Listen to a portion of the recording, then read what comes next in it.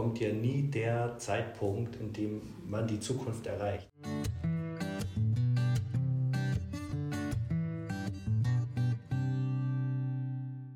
Herzlich willkommen zu einer neuen Folge des Podcasts Perspektivenwechsel. Ich bin Nadine Schneider, Beraterin bei Systemworks und bei mir ist heute der Ruben. Hi Ruben, schön, dass du da bist. Hi. Magst du dich mal kurz vorstellen? Vielleicht erzählst du mir einfach mal ganz kurz, wer du bist, was du so machst und dann steigen wir ein bisschen tiefer ein. Ja, ich bin der Ruben Granados Hughes. Wir kennen uns ja, ich habe das systemische Toolcamp gemacht, vor 2 Jahren, quasi letztes Jahr dann fertig geworden. Genau, daher kennen wir uns. Genau, es hat sich auch in der Zeit ergeben, dass ich mit einer Kollegin eine Agentur, Designagentur, Shape of New gegründet habe, und uns hauptsächlich um Zukunft bzw. Zukünfte und das ganze Feld um Innovationen beschäftigen. Spannendes Thema. Deswegen haben wir auch gesagt, wollen wir uns mal ein bisschen dazu unterhalten. Ich glaube, das Thema Zukunft betrifft irgendwie jeden. Jeder hat hoffentlich eine Zukunft in irgendeiner Art und Weise. Und gleichzeitig ist es, weiß ich nicht, geht vielleicht jetzt, also mir ganz persönlich so, dass es oft ganz schön schwierig ist, sich damit auseinanderzusetzen. Sowohl, wenn wir jetzt mal von einer ganz persönlichen Zukunft ausgehen, als irgendwie gerade dieses Thema berufliche Zukunft, wo geht vielleicht mein Team, meine Organisation hin? Was ist denn da so das, was dich da so angezogen hat an dem Thema Zukunft? Was begeistert dich daran? Ja, einerseits natürlich das, was du gesagt hast, das betrifft jeden. So, jede Organisation, jeden Menschen, jedes System.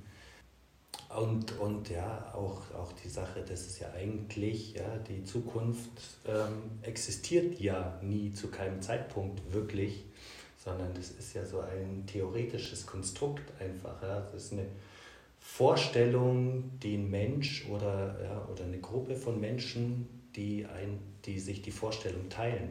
Mehr ist es ja nicht, aber es kommt ja nie der Zeitpunkt, in dem man die Zukunft erreicht, ja, sondern die gibt es nicht. Immer nur in der Vorstellung der Menschen, aber trotzdem macht es ja was mit den Menschen.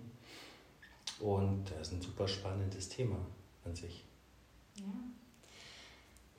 Wenn wir uns so die letzten Jahre angucken, da hat sich für mich, ehrlich gesagt, schon verändert, wie ich auf das Thema Zukunft schaue. Ganz persönlich gesprochen habe ich mich letztens mit Freunden darüber unterhalten, wo ich gesagt habe, ich merke irgendwie plötzlich, ist die Zukunft für mich weniger klar geworden. Und das hat bestimmt ganz viel mit ganz persönlichen Dingen zu tun, aber auch ehrlich gesagt für mich viel mit dem, wo die Welt gerade steht, wo sich die Welt gerade hinbewegt, mit den ganzen Krisen, die wir gerade so haben. Und vor, 5 bis 10 Jahren hatte ich immer so ein ganz klares Bild davon, wie mein Leben mal aussieht, wenn ich, 30, 40, 50 bin. Und wie das dann jeweils so sein wird und sein soll. Und irgendwie merke ich, dass es jetzt gar nicht, ist es nicht, dass ich sage, okay, es wird alles ganz zwingend, ganz schrecklich, aber ich stelle es mir einfach gar nicht mehr so genau vor. Ja. Ist das was jetzt nur mir so geht oder ist das so ein Trend, den du irgendwie, sag ich mal, woanders auch erkennen kannst? Eine Vollgas. Ich glaube, jedem geht so allein wegen den ganzen crazy Entwicklungen in den letzten Jahren. Ja, und von Krise zu Krise und Krise innerhalb von der Krise, so jetzt mit Klimawandel, also anbahnende Riesenkrise, dann die Pandemie als Krise da drin, jetzt der Krieg und so weiter. Das hat, glaube ich, Zukunftsvorstellungen und das Weltbild von jedem so ein bisschen ins Wackeln gebracht. Ja, und vorher hatte man immer war es leichter, eine Vorstellung von der Zukunft zu haben, so wie du sagst, also mit 30, da stelle ich mir das so vor und die Zukunft ist einfach ungewiss und ich glaube, die ganzen Entwicklungen der letzten Zeit hat uns das so ein bisschen nochmal gezeigt. Ja. Die Zukunft ist einfach nicht gewiss, nicht gesetzt. Was macht es denn dann trotzdem so spannend, sich mit der Zukunft so gezielt auseinanderzusetzen? Weil ansonsten könnten wir einfach auch sagen, Mensch, ja, wir wissen eh nicht, was kommt. Lass es mal auf uns zurollen. Ja, ich meine, das ist genau das Ding bei der Zukunft. Ja. Wie richtet man sich selber aus? Ja? Welche Vorstellung hat man selber von der Zukunft? Und zwar einerseits war es so, diese Vorstellung, die man ja so lange hatte, es gibt eine Zukunft und die kommt auf uns zu. So, die rollt auf uns zu wie so ein Zug, unabwendbar. Und so ist es eben nicht. Ja? So, und ich meine, es war noch nie so, ja, aber es ist uns jetzt in letzter Zeit nochmal besser bewusst geworden. Und deswegen spricht man eine Zukunftsforschung. Ja, das ist ein Riesenfeld, da gibt es zig Begriffe, wie Future Thinking, Zukunftsforschung, Design Fiction und so weiter. Aber so, die haben alle ein Grundprinzip, und zwar, dass man nicht in einer Zukunft denkt, sondern man denkt in verschiedenen Zukünften. So weg von der Singularität, es gibt eine Zukunft, die auf uns zukommt, hinzu, es sind ganz viele Zukünfte möglich. Und das ist eigentlich so der Paradigmenwechsel so im Denken auch, im Zukunftsdenken in dem Fall. Ja, es gibt ganz viele verschiedene Möglichkeiten, Zukünfte, die manche sind plausibel, manche sind wahrscheinlicher als andere, manche sind wünschenswert, und dann für unterschiedliche Leute sind unterschiedliche Zukünfte wünschenswert, oder wenn man von sich selber ausgeht, und das ändert sich ja auch wieder. Ja, und das ist so der große Schritt im Kopf. Ja. Man denkt nicht an eine Zukunft, sondern in lauter möglichen Szenarien. Und weil die Welt ist halt einfach so komplex. Und die Zukunft ist genauso komplex, wie die Welt eben auch ist. Und demnach gibt es nicht diese eine Zukunft, sondern um diese Komplexität abzubilden, denkt man in verschiedenen Zukunftsszenarien und bedient sich derer, um in die Lage zu kommen, seine Zukunft zu gestalten. Und das heißt, wenn ihr euch bei Shape of New mit dem Thema Zukunft, in dem Falle ja dann die Zukunft eines Kunden, auseinandersetzt, dann denkt ihr mit denen in verschiedenen Szenarien, oder wie kann ich mir das vorstellen? Was ist so der Kern eurer Arbeit? Was würdet ihr da machen? Im Endeffekt ist es eigentlich Arbeit so mit Zukunftsbildern, weil ob jetzt eine einzelne Person oder ein Team oder ein Unternehmen, da gibt es vorherrschende Zukunftsbilder, die man so hat, so aus verschiedensten Gründen haben die unterschiedlichen Leute verschiedene Zukunftsbilder, ob es jetzt gesellschaftliche sind, zum Beispiel Klimawandel.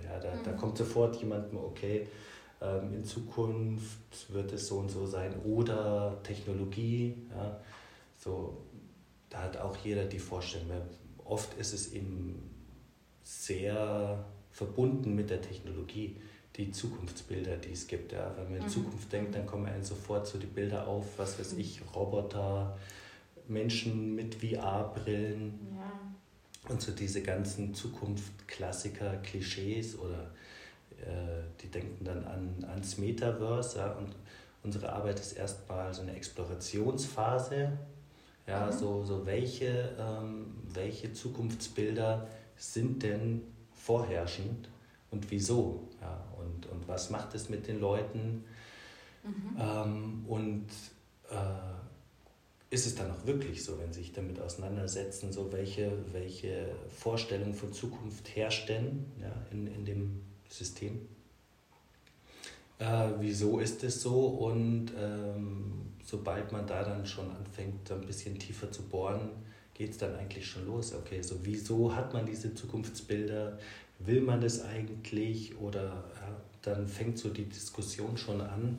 Und das ist der erste wichtige Schritt, erstmal so. Aus welchen Gründen oder in welchen Situationen kommen denn Menschen oder ganze Organisationen zu euch und sagen, jetzt müssen wir uns mal mit Zukunft auseinandersetzen? Was erlebst du da aktuell? Also noch ist es nicht so, dass viele kommen mit dem Wunsch, sich mit der Zukunft auseinanderzusetzen, sondern oft haben sie ganz akute Probleme im Hier und Jetzt. Okay. Ja. Und müssen sich ja irgendwie neu aufstellen. Also sie kommen zu uns, wenn was Neues ansteht. Wir heißen ja auch Shape of New, so immer wenn sich was Neues formt und es ist noch nicht so ganz klar irgendwie so, was es ist oder in welche Richtung es genau geht. Nur wenn klar ist, irgendwie so, okay, es muss irgendwie was Neues her oder man ist gezwungen, in einen neuen Modus zu gehen, irgendwie so, dann kommen wir und wir bedienen uns dann eben so dieser Zukunftsforschung auch ganz oft einfach, um klar zu machen, erstmal so, wenn man sich verändert oder irgendwas Neues entwickeln will, so, wohin denn eigentlich genau so? Was ist denn eigentlich so das Endresultat,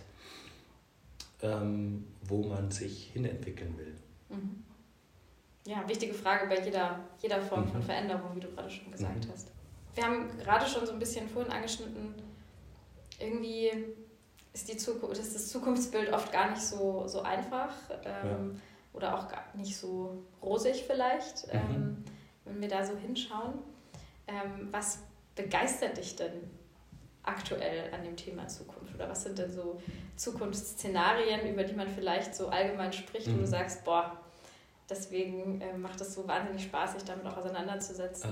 Was mich wirklich dran antreibt, ist so diese ganzen, wie du schon sagst, diese ganzen Zukunftsszenarien, die vorherrschen jetzt in den Köpfen von den Menschen, die sind eigentlich sehr dystopisch, negativ. Das hat sich jetzt einfach so die letzten Jahre einfach echt krass geändert. Vorher war die Zukunft ein Versprechen, mehr oder weniger. Und jeder hatte Bock drauf und irgendwie so allein die technologischen Versprechen, die da waren, das hat sich halt echt geturnt in der letzten Zeit.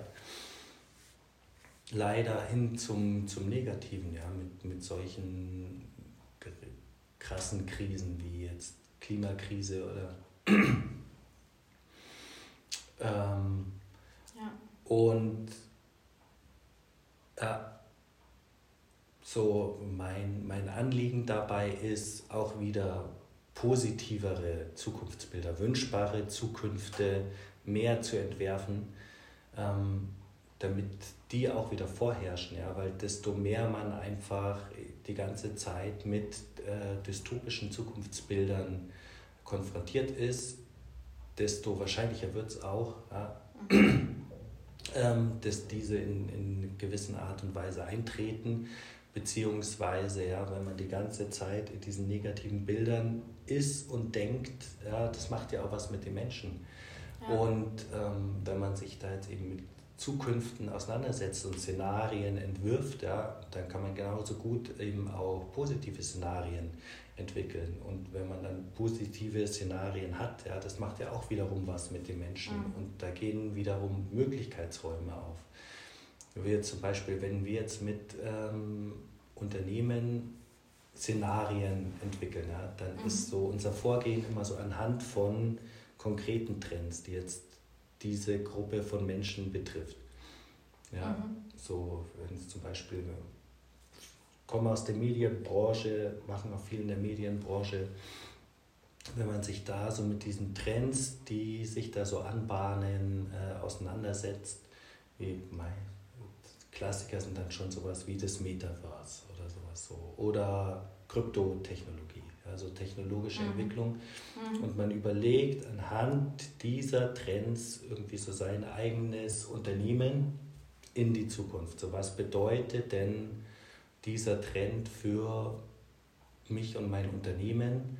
Was steckt da drin? Einerseits an Risiken, wenn ich den Trend verschlafe, beziehungsweise eben auch an Chancen. So, wo kann ich mich da jetzt schon aufstellen? Wo kann ich mir da Know-how aneignen? Wo kann ich da eventuell schon strategische Handlungsfelder ableiten, um mich da jetzt schon quasi zukunftsfit aufzustellen in dem Thema? ja, da merkt man ganz oft, da kommen dann wieder so diese positiven Möglichkeitsräume auf. Nicht irgendwie so, okay, da tut sich irgendwie was am Horizont und die Welt hat sich schon wieder 5-mal gedreht und ich bin mit meinem Unternehmen immer noch hier, sondern ja, da gehen eben diese Möglichkeitsräume auf, wenn man sich konkret damit auseinandersetzt. Ja.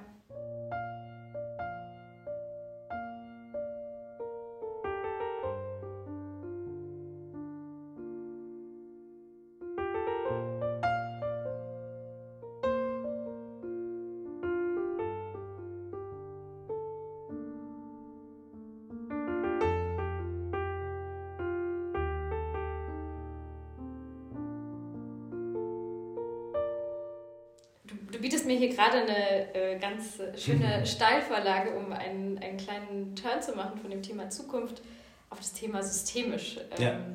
Wir sind hier natürlich in einem Kontext, wo wir systemisch arbeiten. Du bist systemisch ausgebildet, du hast vorhin schon das STC angesprochen.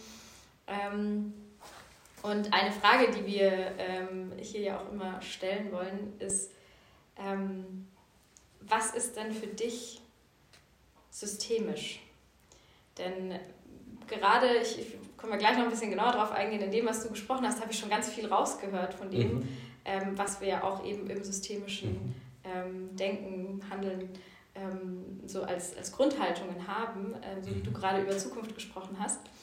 Deshalb ist das für mich gerade ein ganz guter Moment, glaube ich mal, um da so diesen Schwenk zu machen. Was würdest du denn sagen? Was ist für dich systemisch? Und vielleicht im Anschluss direkt, was hat das mit Zukunft zu tun, Zukunftsforschung zu tun? Also systemisch ist jetzt in dem Kontext jetzt vielleicht für mich ja einerseits eine Denkweise, ja, dass man in dem System denkt, ja. Jetzt auch so im Zuge von Transformation irgendwie das System will sich verändern, das System verändert sich, dann eben die Frage, wohin, ja, und für mich ist mal ganz stark irgendwie so ein Ausgangspunkt, ein systemischer ist so die Idee des Konstruktivismus, dass man sich selber oder auch als Gruppe von Menschen ja halt eben ein Konstrukt erschafft, was das System ja auch definiert. Und da ist dann eben auch die Frage jetzt, um die Brücke wieder zur Zukunft zu schlagen, ist denn ja diese Vorstellung von der Zukunft, wie denn die Zukunft ist ja ein konstruktivistisches Bild quasi. Ja. Und das ist da, glaube ich, so der Link. Okay. Ja, danke dir. Mir ging es gerade ganz stark, als ich dir vorhin zugehört habe, auch so ist bei mir ganz viel das Thema Lösungsorientierung aufgekommen, auch, wo du so gesagt hast, ne, wir wollen irgendwie Möglichkeiten schaffen, weg so aus diesem sehr dystopischen Denken hin zu irgendwie dem, wo können wir denn auch irgendwie, wo haben wir Handlungsräume, wo können wir auch was tun. Das geht da, glaube ich, schon ganz schön voll Hand in Hand. Ja, auch so der Grundgedanke, gell? Diese einerseits Lösungsorientierung, Handlungsspielräume aufmachen, auch so dieses so Ressourcenaktivierung passiert ja dadurch, ja, weil man der Handlungsspielraum, den man hat, der ergibt sich ja, die Möglichkeiten liegen ja in der Zukunft, die man hat, ja. Ja, was siehst du denn für positive Szenarien unserer Zukunft, für Lösungen, wenn du jetzt sagst, das ist natürlich das, womit wir uns beschäftigen können. Gerade haben wir schon gesagt, irgendwie so ganz, ganz schön wirkt es oft nicht aktuell. Was sind denn so aktuelle Trends, Szenarien, die da vielleicht hoffen lassen oder die Lösungen bieten? Ja, da kann ich jetzt hauptsächlich so persönlich, aus der persönlichen Sicht sprechen, aber was ich schon so als positive Signale, Trends und Entwicklungen sehe, sind einerseits so die Achtsamkeit der Menschen für gewisse Themen. Ja, das ist einfach, da tut sich ja schon wahnsinnig viel, inwiefern die Menschen sensibilisiert sind für für diese ganzen Themen, die anstehen. Da hat sich schon wahnsinnig viel getan. Und wenn man jetzt schaut, technologisch, ja, da kann man dann auch schauen, jetzt im Kontext vom Klima, da gibt es super viele Green Tech, heißt es, glaube ich, ja, so einfach Technologien, die quasi beim Klimawandel helfen können. Wenn man die dann konsequent in die Zukunft denkt, man kann sich immer nicht vorstellen, wie es sich ausschaut, aber es gibt auch viele gute Signale, ja, und meistens kriegt man nur die schlechten Signale mit, wie, was weiß ich, okay, es schmilzt doch schneller an den Polen das Eis, wie man gedacht hat, aber es gibt dann auch immer wieder positive Signale, wie zum Beispiel technologische Entwicklungen, neue Solarpaneele, die dann viel effektiver sind als andere und so weiter. Das fühlt sich dann immer so ein bisschen an wie so ein Wettlauf, aber ich finde eben so die negativen Signale, die sind halt viel vorherrschender. Und oft fehlt es dann eben ein bisschen an diesen positiven Signalen. Also auch einfach mal die positiven Szenarien, die auch irgendwo noch möglich sind, mal mehr durchzuspielen, auch darüber zu sprechen. Ja, das kann ich ganz gut nachempfinden. Ich finde, ganz persönlich ist es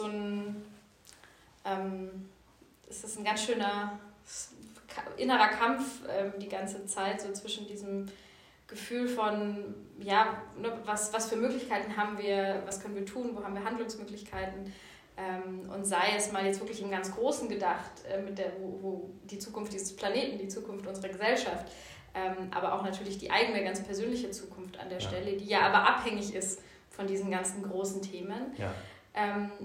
Und da kommt immer wieder auf der einen Seite so ganz viel Aktionismus, Aktivismus irgendwie bei mir selber, wo ich so verspüre, ja, da können wir viel machen, da wollen wir auch irgendwie viel machen. Und dann hat man natürlich auf der anderen Seite, wenn man dann sagt, ich kann aber eigentlich realistisch für mich mit den Informationen, die ich habe, oft gar nicht mehr sehen, wie das dann alles noch funktionieren soll. Und dann fällt man natürlich so ein bisschen in die andere Seite, wo man sich so denkt, Mensch, wofür mache ich das denn eigentlich? Und ich glaube, da gilt es ganz viel, eben das gut irgendwie auch auszutarieren. Und genau so, wenn wir da wieder die Brücke so ein bisschen schlagen von den ganz großen Themen hin zu dem, was wir vielleicht mit Kunden, mit Organisationen machen, da haben wir ja auch ganz, ganz oft genau diese Spannung, dieses Spannungsfeld, vor allem auch zwischen unterschiedlichen Personen, die auf der einen Seite irgendwie voranpreschen und sagen, boah, wie cool, lass uns mal nur die Chancen der Digitalisierung sehen und wir preschen jetzt voran und wollen ganz, ganz viel umsetzen und ganz viel machen und haben ganz viele positive Gedanken und Ideen. Und auf der anderen Seite natürlich Menschen, die irgendwie sagen, boah, nee, aber das hat auch Nebenwirkungen, Folgen und so weiter, und irgendwie fühle ich mich dann da ganz schnell auch so ein bisschen abgehängt von denen, die da so nach vorne laufen. Ist das auch ein Thema, womit ihr euch so auseinandersetzt? Wie bringen wir denn diese zwei Pole zusammen oder auch vielleicht diese beiden Gruppen in dem Fall gut wieder zusammen? Und was kann man da vielleicht auch machen dafür? Ja. Also dann alle Prozesse, gerade Zukunftsprozesse oder Gestaltungsprozesse jeglicher Art immer möglichst ko-kreativ zu machen mit den unterschiedlichsten Leuten und Perspektiven, damit man da dann alle mitnimmt und dieses Spannungsfeld, was du ansprichst, dann direkt in dieser Gruppe auch zum Thema zu machen, dass dann niemand links liegen gelassen wird. Ja, und dann auch diese konservativeren Gesichtspunkte da dann auch mitzunehmen und mitzudenken. Und wirklich da möglichst viele Leute in den Prozess mitnehmen. Und möglichst alle Perspektiven auch dann an einen Tisch bringen. Und die Lösungen dann eben ko-kreativ in dieser Gruppe zu erarbeiten. Ja, Beteiligung ist da immer ein ganz großer Schlüssel, glaube ich, an diesen Punkten, das wissen wir alle, wo wir wirklich sagen müssen, es braucht irgendwie auch eine emotionale Beteiligung an dem Thema, eine persönliche Beteiligung daran, um sich damit weiter zu beschäftigen. Du bist ja nicht alleine mit dem Thema Zukunft. Da gibt es noch ganz viele andere, oder ihr seid nicht alleine mit dem Thema Zukunft, es gibt noch andere Menschen, die sich da viel mit beschäftigen. Und ich persönlich finde das eigentlich sehr, sehr wichtig, sehr spannend. Und wir hatten da letztes Mal schon ein bisschen drüber gesprochen, als wir uns unterhalten haben. Gerade das Thema Netzwerken und Zusammenarbeiten ist da bestimmt auch ein ganz, ganz großer Schlüssel, wenn es darum geht, zu sagen, Mensch, wir wollen ja auch irgendwie was bewegen damit. Ja. Das ist ja so das Ziel. Wie sieht es denn da aus? Was macht ihr da und was gibt es denn da auch für Bewegungen, für Organisationen, für Ideen, mit denen man sich mal auseinandersetzen könnte, wenn man sich für das Thema Zukunft interessiert? Ja, wenn man gut anknüpfen kann, ist genau, was wir gestartet haben, ist ein Netzwerk, eine Gruppe, das heißt Speculative Futures Munich. Genau, und das ist quasi ein Netzwerk von allen Leuten, die sich eben systematisch mit Zukunft befassen und befassen wollen. Das haben wir gestartet letztes Jahr und inzwischen sind wir schon, ich schätze mal wirklich so an die 10 Leute, die jetzt einen festen Kern bilden. Und wir fangen jetzt an, Meetups zu machen und so weiter, um einfach dieses ganze Feld der Zukunftsforschung, weil es ja schon noch relativ neu ist, so jetzt so im Großen. Aber es nimmt jetzt langsam immer mehr Fahrt auf und immer mehr fangen sich jetzt auch wirklich an, dafür zu interessieren, für das Thema Zukunft und wie man das systematisch angehen kann. Und genau, aus dem Grund haben wir das Speculative Futures Munich gegründet. Da sind noch dabei die Rike vom Institut für praktische Emergenz. Genau, und dann haben wir noch Leute aus dem Uni-Umfeld, die sich auch damit beschäftigen und es tatsächlich auch schon anwenden. Genau, und wir fangen jetzt einfach an, Meetups zu organisieren für alle Leute, die es interessiert, die da mal reinschnuppern wollen oder sich austauschen über verschiedene Methoden, die es da gibt, und Mindsets ist ja ein riesiges Feld, was es da alles gibt, und da kommen auch immer neue Sachen dazu. Ja, und alle Leute, die sich damit beschäftigen, einfach mal so eine Plattform zu bieten, sich da mal reinzuschnuppern oder sich auszutauschen. Super. Was würdet ihr denn da zum Beispiel besprechen, wenn ich jetzt sage, Mensch, Zukunft finde ich eigentlich spannend, aber so richtig wirklich strategisch oder wirklich, sage ich mal, auch theoretisch mich damit auseinandergesetzt habe ich noch nie. Was würde denn passieren, wenn ich mal zu so einem Meetup komme? Was macht ihr da so? Das erste Meetup ist geplant. Ich hoffe, dass der Podcast kommt jetzt noch vorher raus, am 3.2. Und da wollten wir dann einfach mal so zwei verschiedene Methoden aus der Zukunftsforschung vorstellen. Genau, so zwei gängige, einfach, dass man so einen Anknüpfungspunkt hat, dass man sich überhaupt mal vorstellen kann, irgendwie so, wie schaut es denn aus, wie entwickelt man diese Szenarien, ja, dass man das einfach mal selber erlebt, dann wird es einem auch klar, irgendwie so was das Ganze soll und welche Power da auch drin steckt.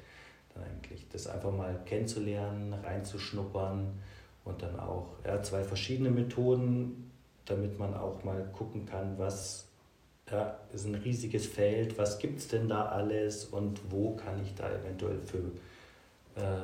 für mich das jetzt auch direkt mal anwenden. Ja. Das heißt, ihr schaut euch da ganz konkret an, wie kann man auch wirklich, sage ich mal, irgendwo, ne, das heißt ja Zukunftsforschung, also irgendwo wissenschaftlich begründet auch schauen, was für Szenarien machen denn wirklich Sinn, wie wahrscheinlich sind die, solche Methoden in der Form. Also jetzt weniger das, ne, welche Zielvorstellung habe ich, was wünsche ich mir, sondern mehr dieses, was können wir uns eigentlich wirklich tatsächlich fundiert vorstellen. Genau, und einfach mal diesen Prozess kennenlernen, wie man das angeht, wie man dann wirklich die Szenarien ko-kreativ entwickelt. Ja, spannend. Ja. Eine Frage vielleicht noch, die mich so an deinem Werdegang interessiert. Wie bist du denn auf das Thema Zukunft gekommen? Wie lief da dein Weg? Wie ging es dahin für dich? Was hat dich daran irgendwie angelacht? Ja, das hat sich eigentlich ergeben. Ich war vor 3 oder 4 Jahren noch als Entwickler tätig, als Coder. Und genau, wollte dann in den Innovationsbereich quasi, ich war damals noch beim Öffentlich-Rechtlichen, beim Bayerischen Rundfunk, genau, bin dann da aus der Software-Schmiede quasi in die Innovationsabteilung gewechselt, weil ich einfach nicht mehr nur das umsetzen wollte, was ich da an Innovation ausgedacht habe, sondern in dem Schritt, wo die Innovation, wo die Gedanken entstehen, da wollte ich dabei sein. Und dann gab es da ein Projekt, Zeitsprung hieß es, wo dann wirklich der gesamte öffentlich-rechtliche, also als öffentlich-rechtliches System in die Zukunft gedacht werden sollte. Und genau da, ich habe dann schon vorher angefangen, das ganze Feld so der Zukunftsforschung irgendwie da so ein bisschen anzustupsen. Ja, und das war dann genau das Richtige.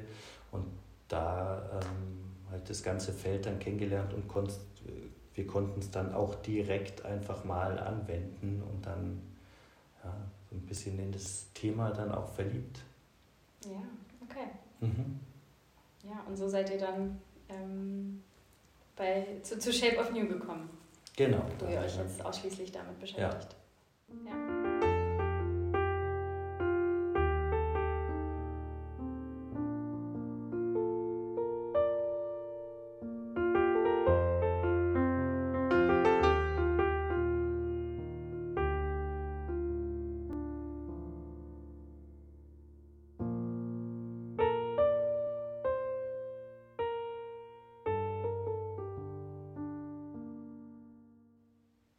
Ja, und man muss auch immer, ein Ding bei der Zukunftsforschung ist immer versuchen, das knüpft vielleicht auch so an die systemische Denke an, dass man immer möglichst holistische, möglichst ganzheitliche Zukunftsbilder, Szenarien versucht zu arbeiten, mit verschiedenen Perspektiven drauf, nicht eben nur technologisch, sondern eben auch gesellschaftlich, politisch, kulturell, dass man wirklich versucht, aus den ganzen Perspektiven da drauf zu schauen. Da gibt es diese Steep-Analyse, heißt es soziokulturell, ökonomisch, ökologisch, politisch und technologisch auf die Sache zu schauen. Und so, welche Kontexte stecken da denn dann alles drin, und das sind ja dann auch nochmal unterschiedliche Möglichkeiten, die dann da auch drin stecken. Ja, also es ist wahnsinnig komplex an der Stelle, weil natürlich all diese Dinge ja sehr stark miteinander zusammenhängen, wie wir es jetzt auch wieder erleben. Also das ist jetzt gerade nur aufgezählt, also technische Entwicklung, Politik, Soziologie und so weiter. Wenn ich mir auch, jetzt haben wir vorhin von den ganzen Krisen gesprochen, wenn ich mir so anschaue, was in den letzten Jahren aus alleine politischen Bewegungen plötzlich entstanden ist, aus sowas wie einer Pandemie, was plötzlich übersetzt wird in ganz andere Themen und in ganz populistische Strömungen auch, die sich das natürlich logischerweise greifen und nehmen, und da sehen wir mal, wie stark alles einfach miteinander vernetzt ist, und sobald wir halt ganz systemisch gedacht an einer Schraube irgendwie drehen, haben wir natürlich ganz, ganz, ganz viel Bewegung an allen Stellen. Ja, und dann ist ja auch in der systemischen Denke eigentlich so die Hebel zu finden, oder? Wo man die Veränderung am besten aktivieren kann oder wo setzt man an, ja, um Veränderung zum Positiven zu bewegen. Und das ist ja auch Sinn der Zukunftsbilder oder generell in der Innovation, wenn man so will, dann so systemische Innovation. Ja, wo muss ich denn welche Hebel in Bewegung setzen, um da eine positive Veränderung herbeizuführen? Ja. Was sind denn da aktuelle Hebel, wo du sagen kannst, die sind gerade wichtig und hilfreich? Oder da sehen wir, oder gibt es irgend so ein Beispiel, wo du sagst, boah, da sieht man ganz stark, da wurde irgendwo ein Hebel aktiviert, der dann doch irgendwie direkt was erreicht hat? Ja, ein Hebel ist, jetzt einfach mal aus der eigenen Erfahrung raus, dann eben schon funktionierende Zukunftsbilder, wenn man sich damit auseinandersetzt. Ja. Wenn man jetzt dann in einer Organisation eine Zukunftsbildarbeit, möchte ich es fast nennen, alle Zukunftsbilder aufeinander abstimmt. Ja. Erstmal eine Vision erstellen, die dann wirklich auch alle Leute abholt, ja, so diesen Wunsch weckt, irgendwie so an dieser Zukunft teilzuhaben oder diese Zukunft, ja, eine Vision ist ja ein Zukunftsbild, ja, mit dem Wunsch, diese Zukunft wahr werden zu lassen. Ja, und dann sind ja alle möglichen Ziele und Strategien sind ja auch Zukunftsbilder. Ja, und diese ganzen Zukunftsbilder, sich derer bewusst zu machen und die in Einklang zu bringen.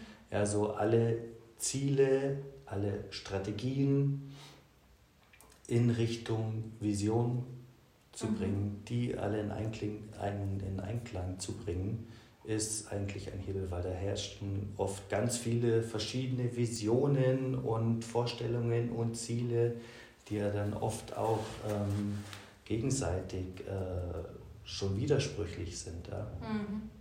Und wenn man die dann wirklich alle auf den Tisch legt und schaut, irgendwie so zahlen die denn alle auf die gleiche Strategie und im Endeffekt dann auf die gleiche Vision ein, das ist ein oft starker Hebel, Ja. um da was zu bewegen. Ja.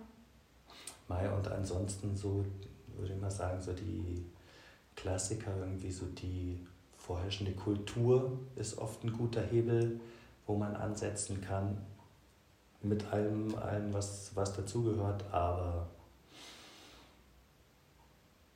und Wertschätzung, ja, dann bei der ganzen Gerede jetzt um die Zukunft, ja, aber Wertschätzung für das Bestehende eben auch. Ja. Oft muss man sich dann ja eben verändern, bewegen, auch Sachen, die nicht funktionieren, wieder loslassen, ja, und das dann aber nicht so als altes Zeug einfach über Bord zu werfen, sondern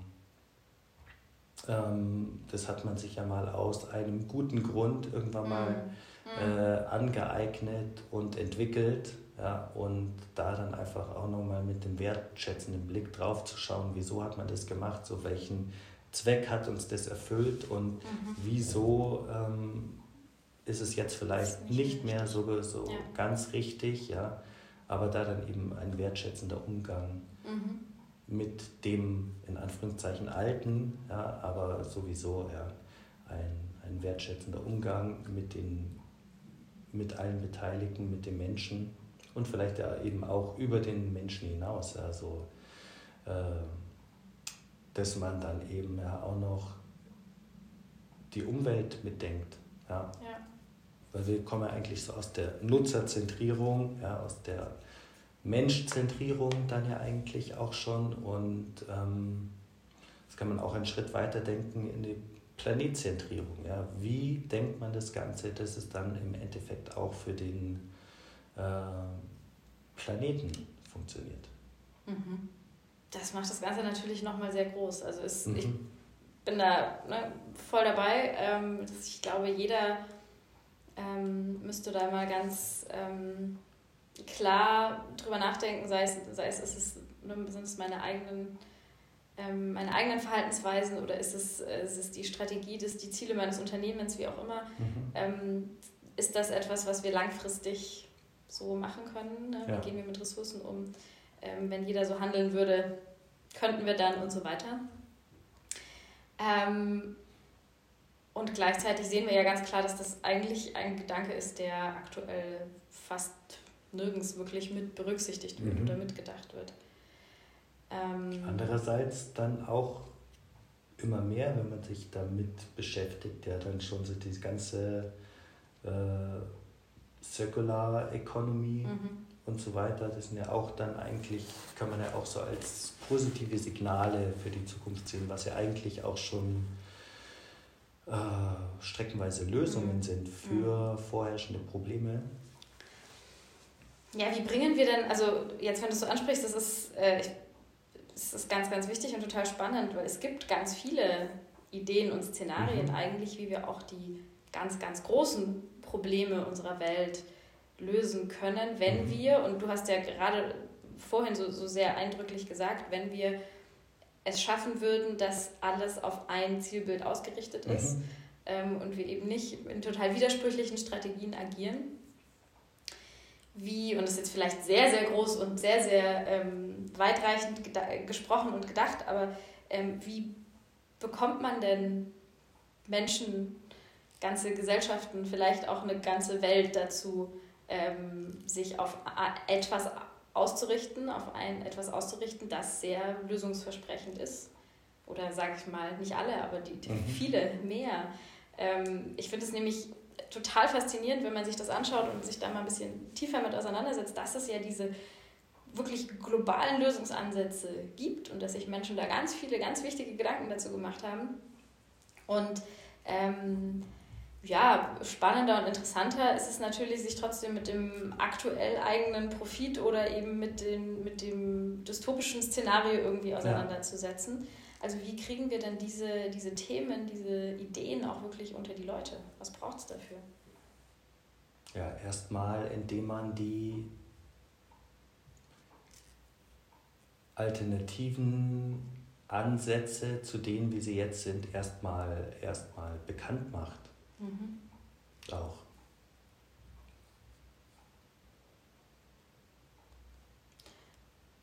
Das ist nämlich auch für mich so ein Punkt, wo ich so voll vor eine Wand laufe, wo ich merke, es gibt, eigentlich müsste sich sowas, also wenn jetzt, wenn man sich damit, und das kommt ja immer wieder, also alle paar Monate gibt es ganze wissenschaftliche Abhandlungen darüber, was genau man alles tun müsste, damit es funktioniert. Und da sind aber Lösungen drin. Also das heißt ja nicht nur, wenn ihr weiter so viele, so viel Abgase in die Luft ballert, so viele Tiere esst und so weiter, dann passiert das und das und das. Das wissen wir alle, diese negative Folge.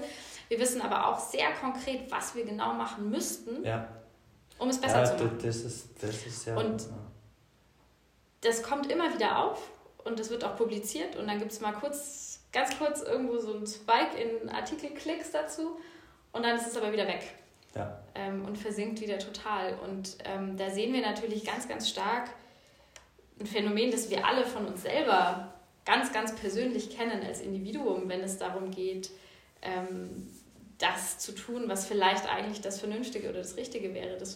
Diesen Moment kennen wir alle, wenn wir wissen, weiß ich nicht, wir sollten jetzt eigentlich laufen gehen, aber wir setzen uns trotzdem auf die Couch. Und das ist ja ein Phänomen, das wir als Gesamtbevölkerung sehen, als Gesellschaft sehen. Und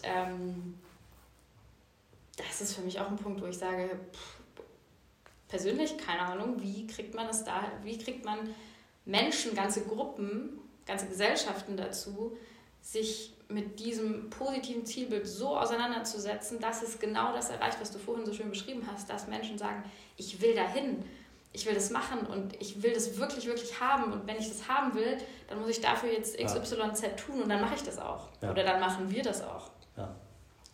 Und das ist noch so eine ganz große Frage, die sich in diesem Kontext stellt. Ich meine, das ist dann eigentlich ja Aufgabe der Politik. Eine politische Vision von einer Gesellschaft zu zeichnen,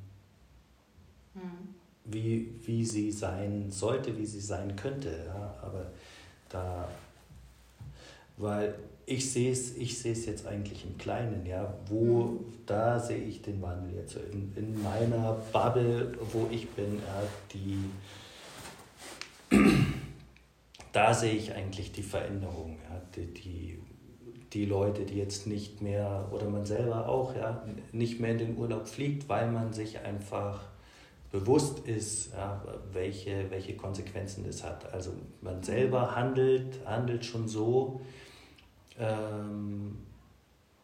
von dem man denkt, ja, wie es eigentlich alle machen sollten. So, zum Beispiel ja, die Selbstwirksamkeit. Ja. Ich selber bin ja, aufgrund dieser Arbeit vegan geworden. Ich fliege nicht mehr in den Urlaub und ich handle jetzt wirklich so davon, wie ich denke, dass wenn jeder so handeln würde, dann wäre die Chance eigentlich ganz gut gegeben, diesen Wandel hinzubekommen.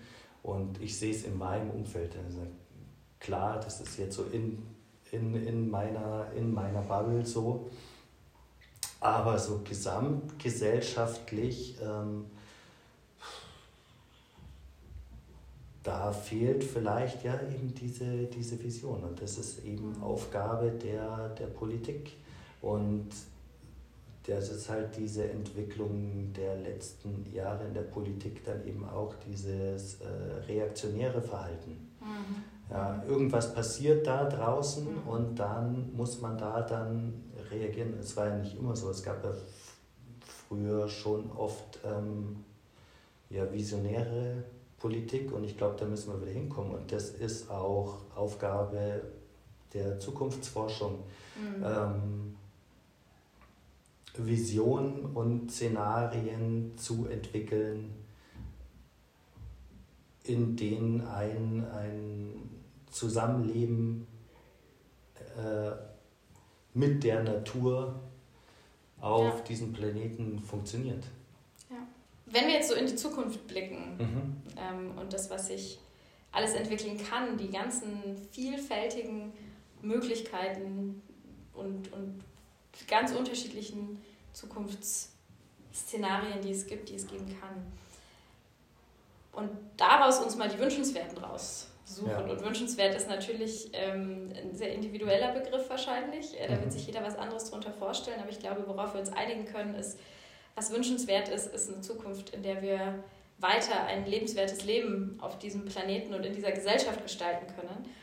Was sind denn Fähigkeiten, Kompetenzen, Eigenschaften oder vielleicht auch bestimmtes Wissen, das wir brauchen als Individuen, um da wirklich zukunftsfähig zu sein, um diese Gesellschaft auch zukunftsfähig gestalten zu können?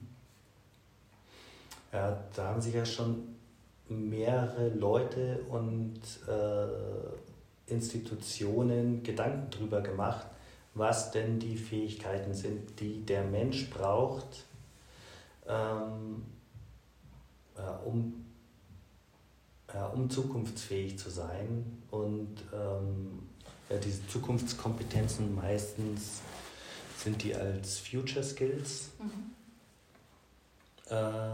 benannt. Und da gibt es von der OECD da welche, da gibt es verschiedene Listen mit diesen Kompetenzen, die einfach in Zukunft wichtig werden.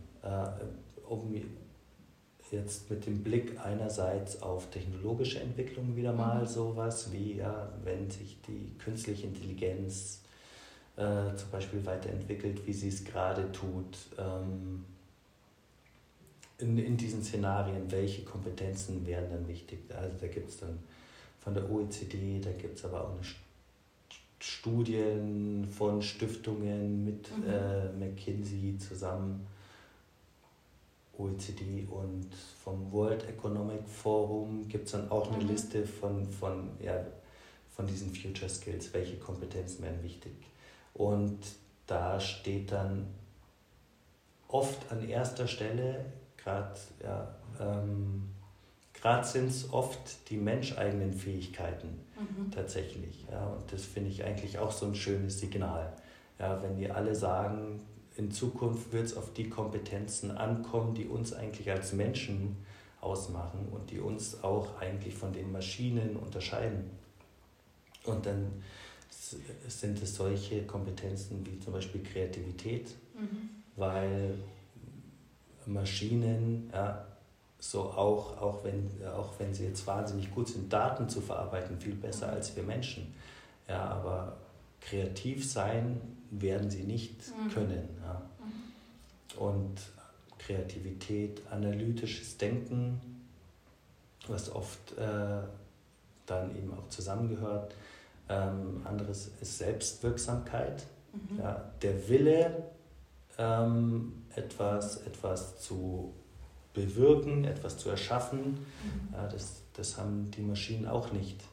Ja, und also um die größten 3 zu nennen, jetzt auch mit Blick auf Deutschland, weil das unterscheidet sich auch nach Kontinent ein bisschen, nach verschiedenen Ländern. Und in Deutschland, glaube ich, ist so Kreativität auf Platz 1 und auf Platz 2 ist da Lösen komplexer Probleme. Tatsächlich.